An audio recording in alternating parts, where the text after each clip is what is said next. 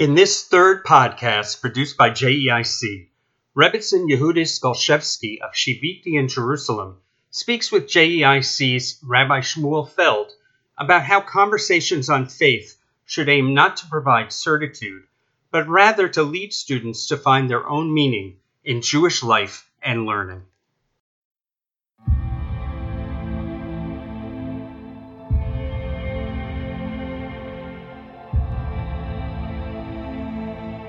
We're going to be interviewing Yehudis Golshevsky, who is an extraordinarily learned and exceptional teacher, and I am extremely privileged to be able to interview her for this project. Thank you. Let me start by asking some simple questions in order to help draw out some ideas that we could talk about, specifically in regard to the idea of getting to know God. How do you introduce the notion of God to students? Well, I mean, that's going to depend a lot on the students, right? We have the way that I would introduce the concept is not, with adult students. My whole career has been focused on adult education, but I've also dealt with younger students. And so it's always going to be from the perspective of who they are. It's not about my presentation. It's about first figuring out with whom I am dealing, with whom I'm speaking. So I usually try to focus on my own projection of myself in the place of that student, myself in the place of those students. Whether I'm talking to 6-year-olds or 60-year-olds or 16-year-olds, I have to be able to place myself within their framework, and as much as it's possible, to be able to suit my conversation with them. And of course, it also has to do not only with age, but also with situation. I mean, if I'm dealing with groups of college students, let's say, a group of college students who've come and their Jewish education is minimal. So I must find a language to convey what it is that I want to share in terms that they're going to understand, and that's obvious. And just to pinpoint it, though, I feel that the engagement with God is ultimately the most universal of experiences. And so I have never felt at a loss about making that communication, because I always work from the assumption that it is a natural engagement for everyone, whether you're 6 or 60 or 16 or grew up with no Jewish education or grew up in this country or in that country. My beginning assumption is always that it's very natural, and it's the most natural of all natural impulses to be able to, for a human being to be able to interact with the numinous. That's the term C.S. Lewis used, and I really love it, with the numinous, the unseen, the ineffable, and that's something that's universal. So there should not be any group of people or students with whom I can't engage. The only question is whether I have enough imagination to be able to find the common language, Correct. So how do you set up an environment for them to take it seriously for themselves and others about talking about HaKadosh Baruch Hu? Because one of the problems, obviously, is when you talk about God, there's a tendency from certain people's standpoint to either make a joke about it or to blank out a little bit. So how do you make them take that seriously? First of all, I think that when you have we'll call it like the present, engaged, invested educator. Like if I'm in that place of being very present, invested, and engaged, and this is something, my relationship with God is something that is an essential part of myself, then it's very hard to take, even for a kind of, we'll call it, like the let's say, what's the age group that they can really be, kind of dismissive? I don't know. You're a 13-year-old.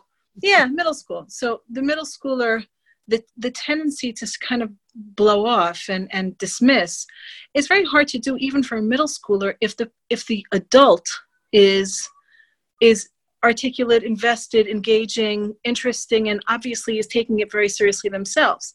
So to the extent that as an educator, I walk in there really committed in my way of being in my relationship with Hashem, that's something that's conveyed to them. And so it's hard for them to be dismissive. I can give you an example. I have I have a student who now runs a program for the last couple of years for young women who grew up in observant homes and who are disengaged and have been disengaged for a long time. And then they come back to Israel, they've come to Israel, and they're sort of rediscovering themselves and re-engaging with their Yiddishkeit. Now, it's a beautiful project that they're running. And on occasion, I've been called in and asked to come in and work with these girls. And they're very disillusioned. They can be very, very dismissive. But I've never had the experience walking in there of not being able to engage with them. Why? Because they see that I'm there for them. They see that I'm real, that I'm real with my relationship with God. And so they may be on the outs, or they may be dismissive from their own place of having gone through whatever traumas they've gone through, which are actual. And nevertheless, we can still have a common language because they see that I am being genuine and also approaching them in a genuine way, understanding them in a genuine way. And so we're able to have a conversation about it, even if their first impulse, the first 10 minutes of that kind of engagement can be rough because, there's a lot of pushback. There's nothing they want to talk about. They've already heard too much. Right. But it's not difficult to sort of come to their side. Like instead of they're used to it being an adversarial conversation, and to just sort of take down the border and say, oh, I understand why you'd be angry. Being angry is also part of a relationship. Like you can't hate the thing that you don't believe exists, and so instead of it being that I'm on one side with my belief and they're on their side with their lack of belief or their desire not to engage with it, I like to come around to the other side and be on their side of that barrier so that there's no longer a barrier. And it's usually it is possible, I think, to accomplish this in a short period of time, but it requires a lot of focus and a lot of willingness to be vulnerable with your students. And to say, I have felt that before. I understand that. I have felt dismissive. I have also not wanted to engage. And that's already, it's at variance with the way that most educators are going into their classrooms, in a kind of state of vulnerability. One of the things that happens when you're a teacher is you want to come in with all the answers, and you want to come in looking like the authority and creating the hierarchy. And what you're saying about Emunah, which is very powerful, is that it has to be modified in a significant way. There has to be a different kind of leadership than when you're just trying to impart knowledge. I had one of my students sent. We have a group for our learning group at Shiviti, where the women's program that I run. So we have a WhatsApp group, and one of the students put up this little clip today, which I think probably your educators who are participating in this have probably already seen and passed around. But if you haven't, it's a good one. So this young woman, opens out this little clip on TikTok or whatever it is, saying, "I'm a teacher. I'm a middle school teacher, and I wrote a song to share with you all about my experiences with doing all this online learning and distance learning." And so she pulls out a little ukulele and she starts to pluck this very cheery sounding song, and it's very cute. And then about 4 bars in, she just goes, while she's playing the ukulele, she goes, "Ah!"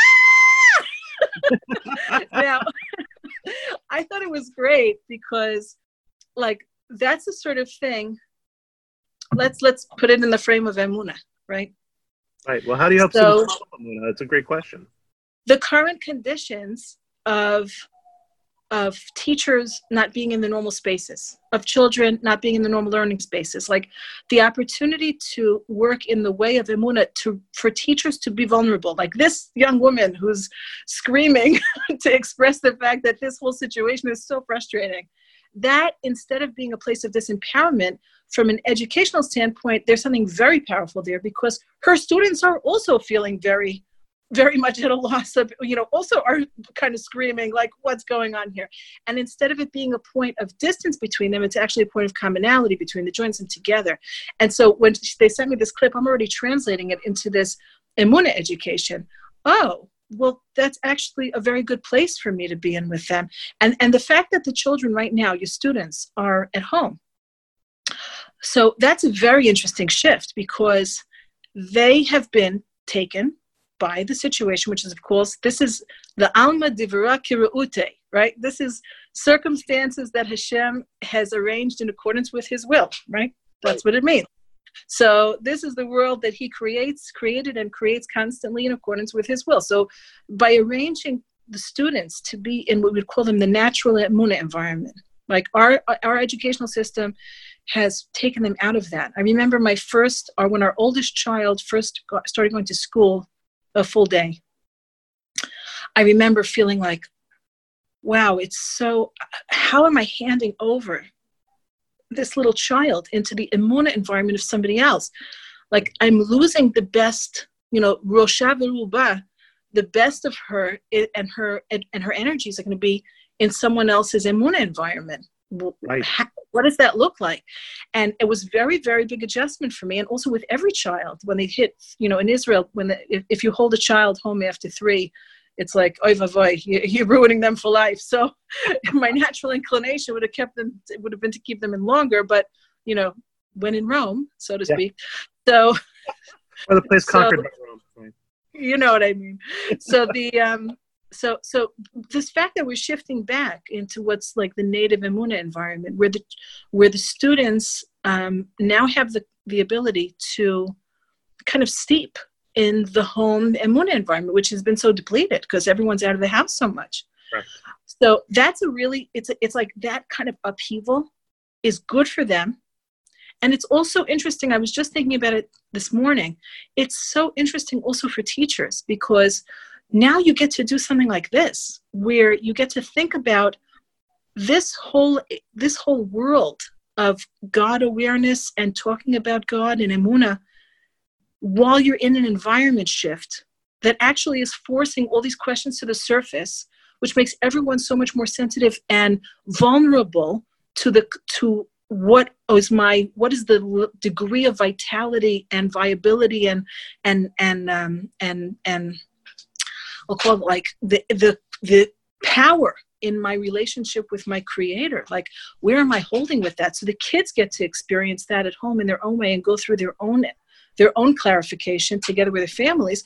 And then teachers are also, now you're taken out of the classroom. It doesn't mean you're necessarily less busy, but you're not in the same environment. And so it allows you to start to think about, well, maybe my focus in my teaching, like maybe that's not what teaching is all about. Maybe what I've been doing is not, maybe what we've been doing all this time is not what it's all about.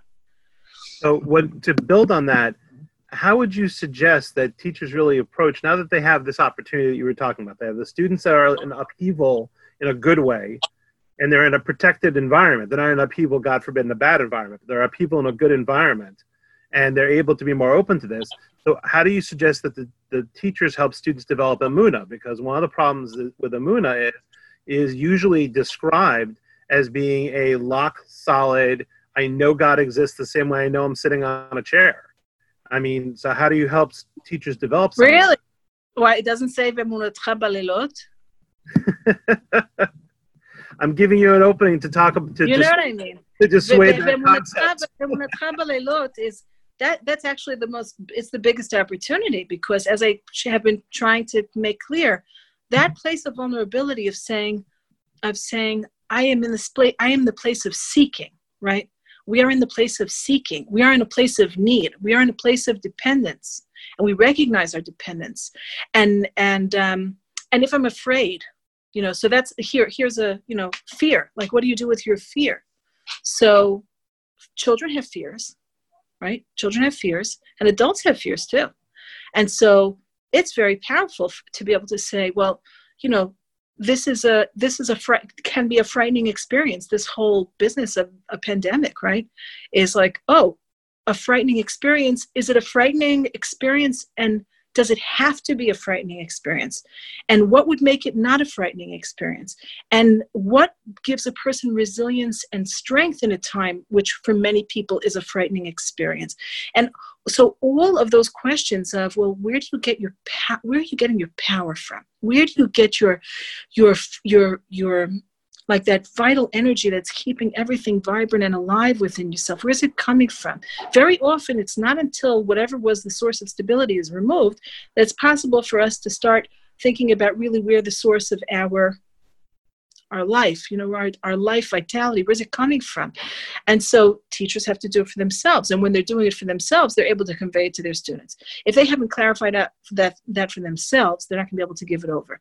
And I think that it's good to have this period of berur, of clarification, for an educator, of where am I really holding in my emunah, where am I holding in my relationship with God, because I want to be able, my purpose as an educator is to educate my students to Jewish life, right, to living the rest of their lives in a vital and real, genuine Jewish way. That's my goal. It's not to teach them Chumash, right? It's not to teach them Navi. It's to educate them to Jewish life. And so to do that, I'll teach them Chumash. To do that, I will teach them Dikduk. To do that, I will teach them many things.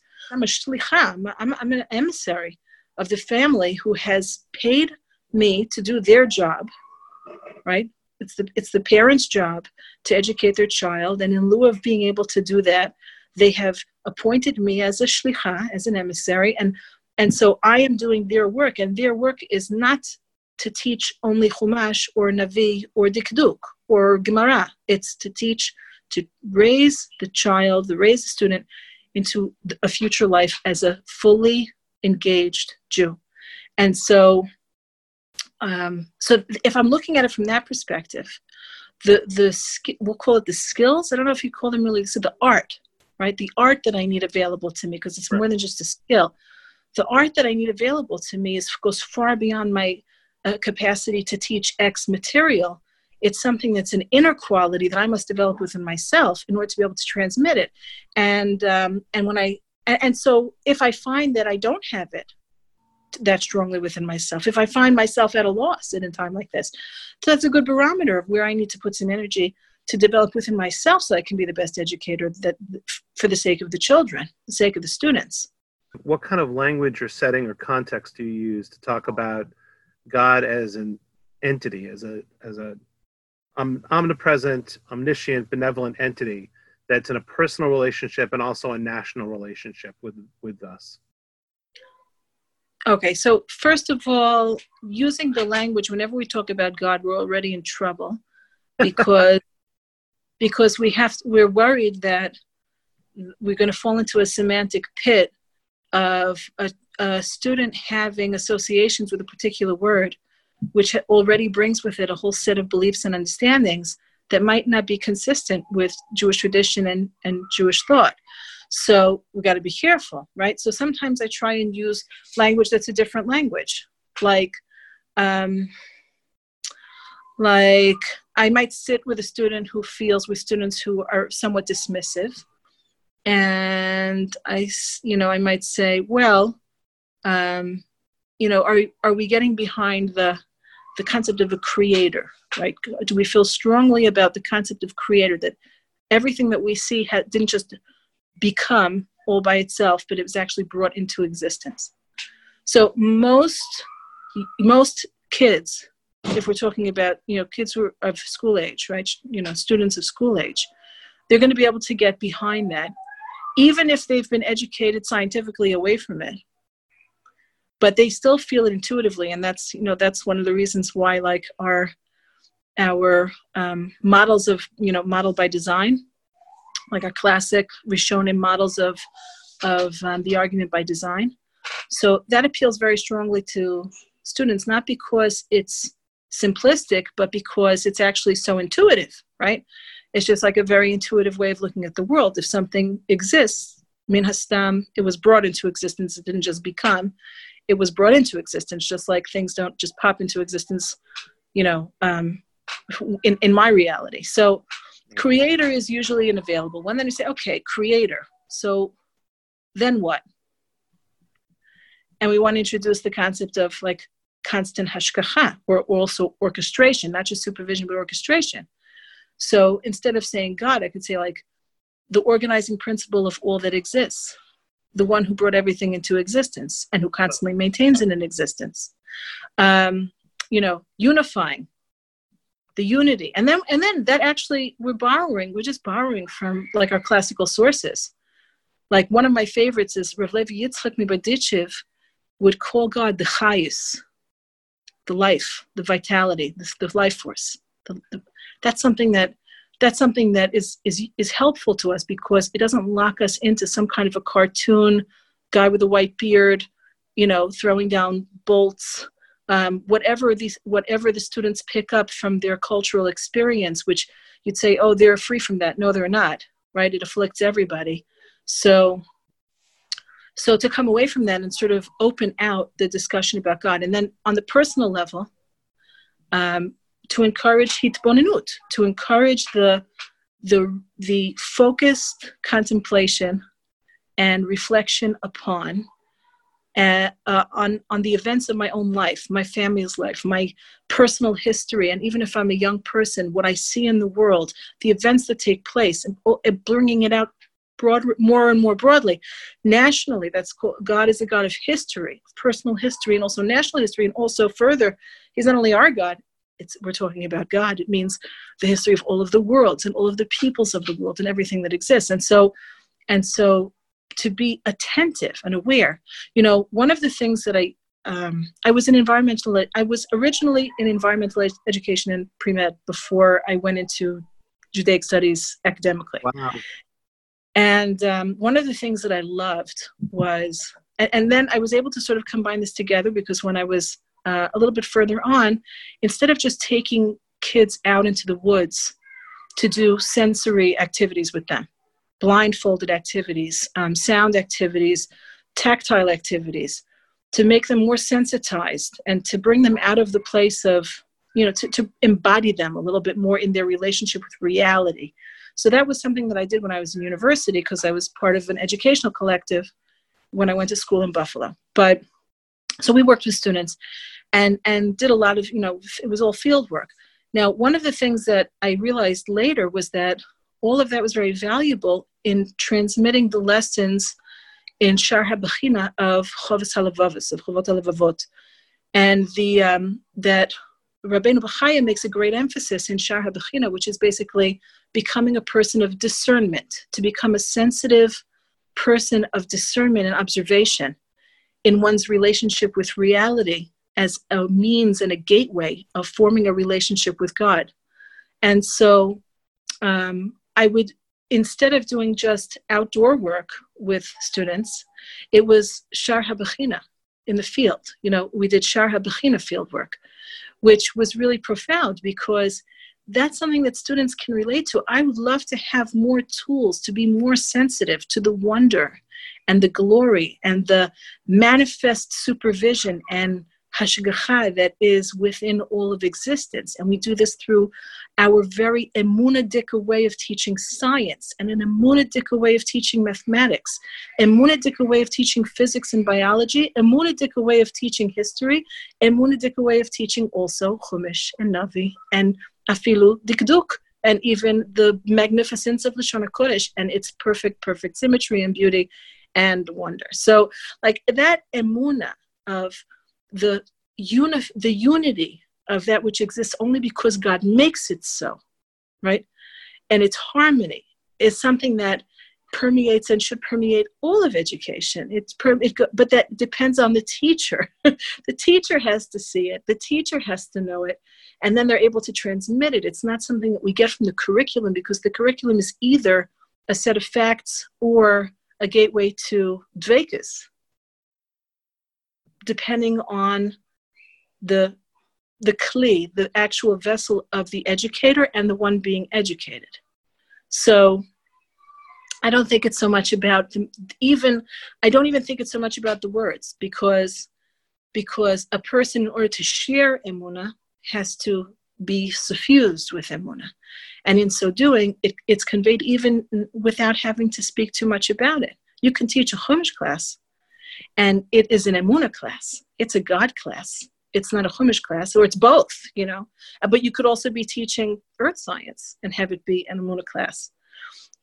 It's not, I don't see them as being so far apart from each other. Like the Rambam says, you develop love of God and attachment to God through vigorous contemplation of His Torah and His world. And his world also includes the personal world, like, inside of myself and my own personal history, and where have I seen God's involvement in my life, and to be attentive to that. It's a bechina. It's really a practice of deep discernment and observation. Based on what you just said, how do you touch on the presence of tragedy and evil in the world?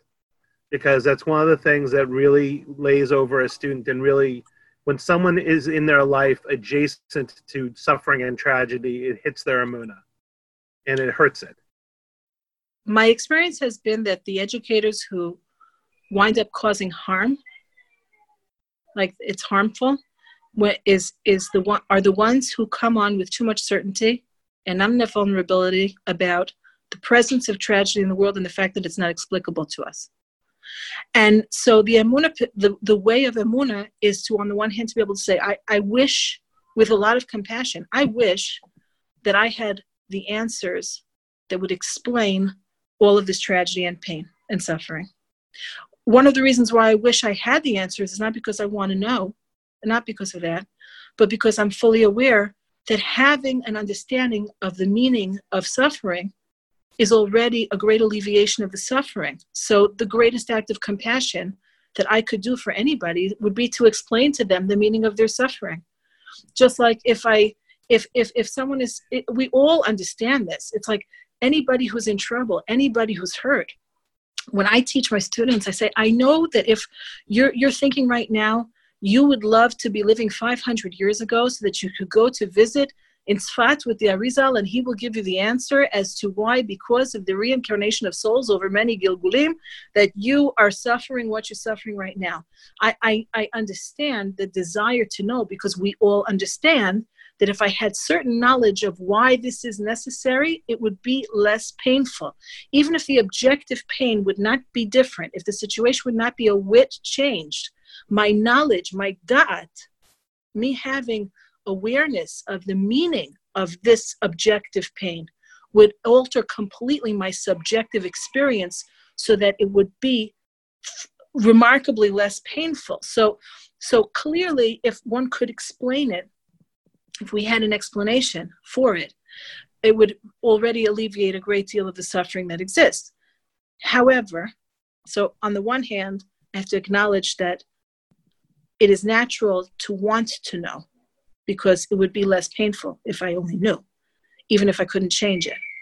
However, while I hold that in one hand, I then open up the other hand and say, while I do not know what it means and I cannot tell you precisely what it means or even vaguely what it means, I'm a balas emunah. My emunah is what leads me to be certain that it has meaning, even if I don't know what the meaning is.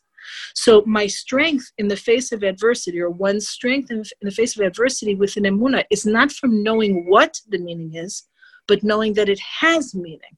And those two states are completely compatible. They work together. I can have those two, I can hold those two parts at the same time. My pain can be alleviated because my emunah, what's the other hand around, my pain can be alleviated because my emunah fills me with a certainty of its meaning, even though I must suspend my need to know exactly what it does mean. Now, to convey that to someone, to a student, let's say, right? So I usually will work from situations that are close to me. Now, even though, like it's sort of like therapeutic best practice is not to bring yourself too much into the room. And teachers are also taught that, like, don't make it about you, don't make it too personal. But sometimes it's very necessary. And you just have to be judicious about how and what you share. So I'll give you an example.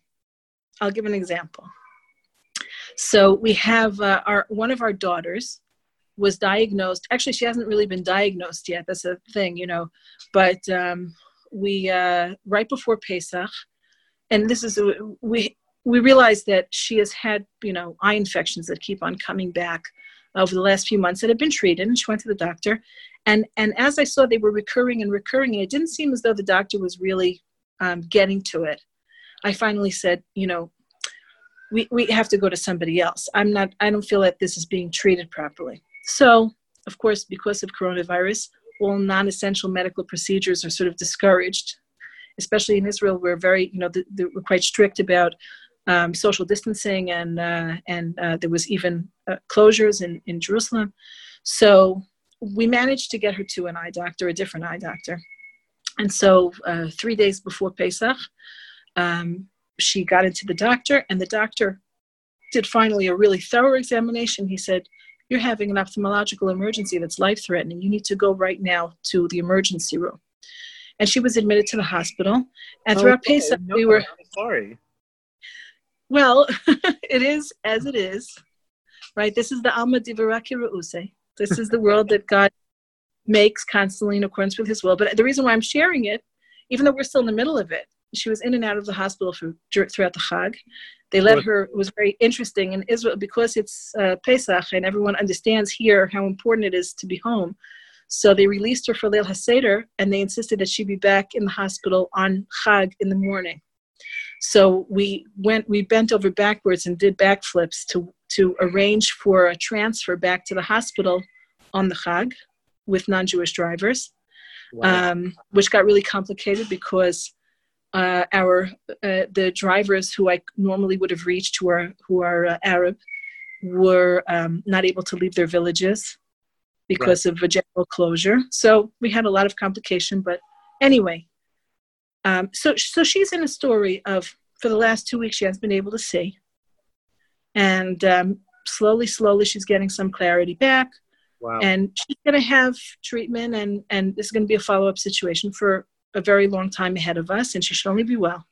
Now, one of the things that I found really wondrous through the experience, right? So what's wondrous? And I've told this to her, was that when we were in the thick of it, and we didn't yet know whether she was responding to medication, because there has to be a little bit of a gap between when they're doing these, eye exams and the CTs and all this stuff. So I said, Adi, her name is Odell. So I said, Adi,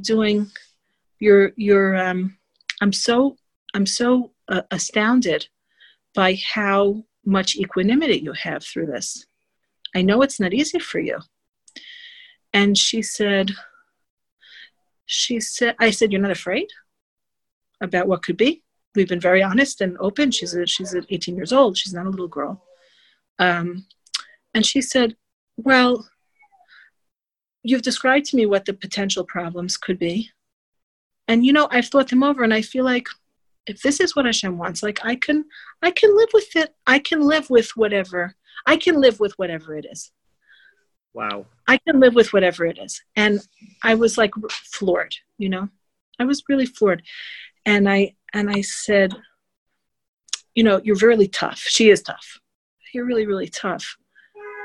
But like, really, how are you feeling about it? And she said, I'm surprised also in myself, in a way, that I don't feel bad. I'm concerned, and I would like things to be better, but I don't feel I'm not full of fear. And the reason why I bring it in like this, because it's very often only through that, like a challenge that is where we get to see, where are my vulnerabilities? Like, where am I really holding do I have confidence that which occurs is actually divinely scripted and for the best, and whatever it is, it's good. Whatever it is, it's good. Whatever it is, it's good, right? If we say like that's the crux of hashgacha emunah, right? Of saying whatever it is, it's good. Whatever God does, of the merciful one does, it's really, that is the best thing. So to be pushed to the wall to a certain extent, that's very revealing, And so when we talk about tragedy or suffering with students, it's okay to go to the place of talking about real tragedy and real suffering and trying to discover, well, what does it mean to be a mamin? What does it mean? Like, what sort of resilience is provided through this thing called emunah, through tragedy? Because tragedy is not, nobody gets a petek, nobody gets a a note that comes down from heaven that says, here it is. Maybe the Arizal got it. Maybe there were certain great people with prophecy. If we were living in the age of prophets, you could find that out. But we don't have access to that information. What does it mean for us? What does it mean for us in our development to have that information denied to us and to forge forward nonetheless? And does that make us greater people? And just on that basis alone, is it something that I'm willing to go through? Am I willing to not go through necessarily the suffering, but engage with this thing called tragedy, this thing called suffering, in the way of emunah, because I understand what it creates in me to do so. Like, students can read, Man's Search for Meaning. They could read a little Viktor Frankl. They could get a little logotherapy in and see what does it mean to be a person of emunah under extremes. Tragedy is just part of life. There's no anybody who tries to whitewash it. Now, I said before, there's like, where's the damage come from? So sometimes you have people with authoritative voices who it becomes a little bit like tragedies become a story of blaming somebody for something. That I don't like. I don't like it because I don't know that people necessarily got their. I had a teacher who used to say, "My teudat nevuah od lo hagia badoa." My prophecy certificate didn't yet come in the mail. So that's one part of it. It's like, it's difficult to speak authoritatively about something that's essentially hidden from us.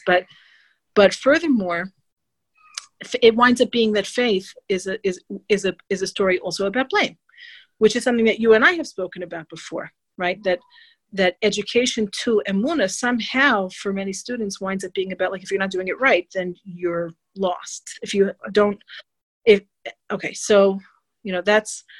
That will take off the table. That doesn't belong in the room, because it's emunat omein, right? It's from a language of nurturing and development, and Mordechai is omein to the side, and that's the aspect of raising and building and being an ima, the ima of emunah, right? Being the Torat Imecha, midwife, so to speak, of a child or a student's emunah. And seeing it not as a confrontation, but actually that when students are asking difficult questions, to be able to affirm them and say, that's the question that everybody has asked. That's a question all the philosophers have asked. That's a question all the chachamim have asked. And so we want to engage with it, and we don't dismiss it, because otherwise how will they build their emunah? It's amazing. I want to thank you very much for all of your time and effort in this. This has been fantastic and incredibly illustrative of, first of all, the kind of amazing teacher that you are, but also the incredible depth of understanding of how to train someone in order to train others in order to be able to do this. So I really appreciate your time and effort on this. Thank you. B'simcha rabah. Thank you for giving me the opportunity to be at all useful, if it's going to be useful. I want to tell you one story. I want to share one story. May I? Yeah, please. You have time? Okay, because I was thinking I was going to be in Philadelphia in May. We were. Yeah. So way back when this first came up, the conference first came up, I had one story from my childhood that came up right in my mind, and I thought, I want to tell your educators this story. So here it goes. When I went to Yeshiva Flatbush, which is a very well respected day school in New York City. And that's where I went for grade school, or for most of grade school. And I don't remember if we were in first grade or in second grade when we got our first Siddur. Probably was first grade already. And it's that Siddur Shiloh, the standard. I know the one. I got one. Remember it.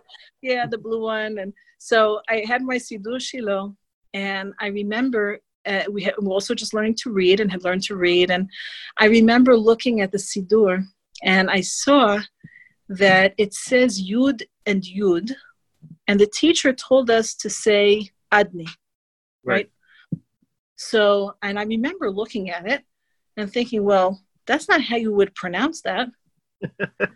Why are they telling us to say Adni? I was a little embarrassed to ask. I was 5. I started school a little bit early. So, and I remember looking at those 2 letters, the Yud and the Yud, and thinking, how does that add up to Adni?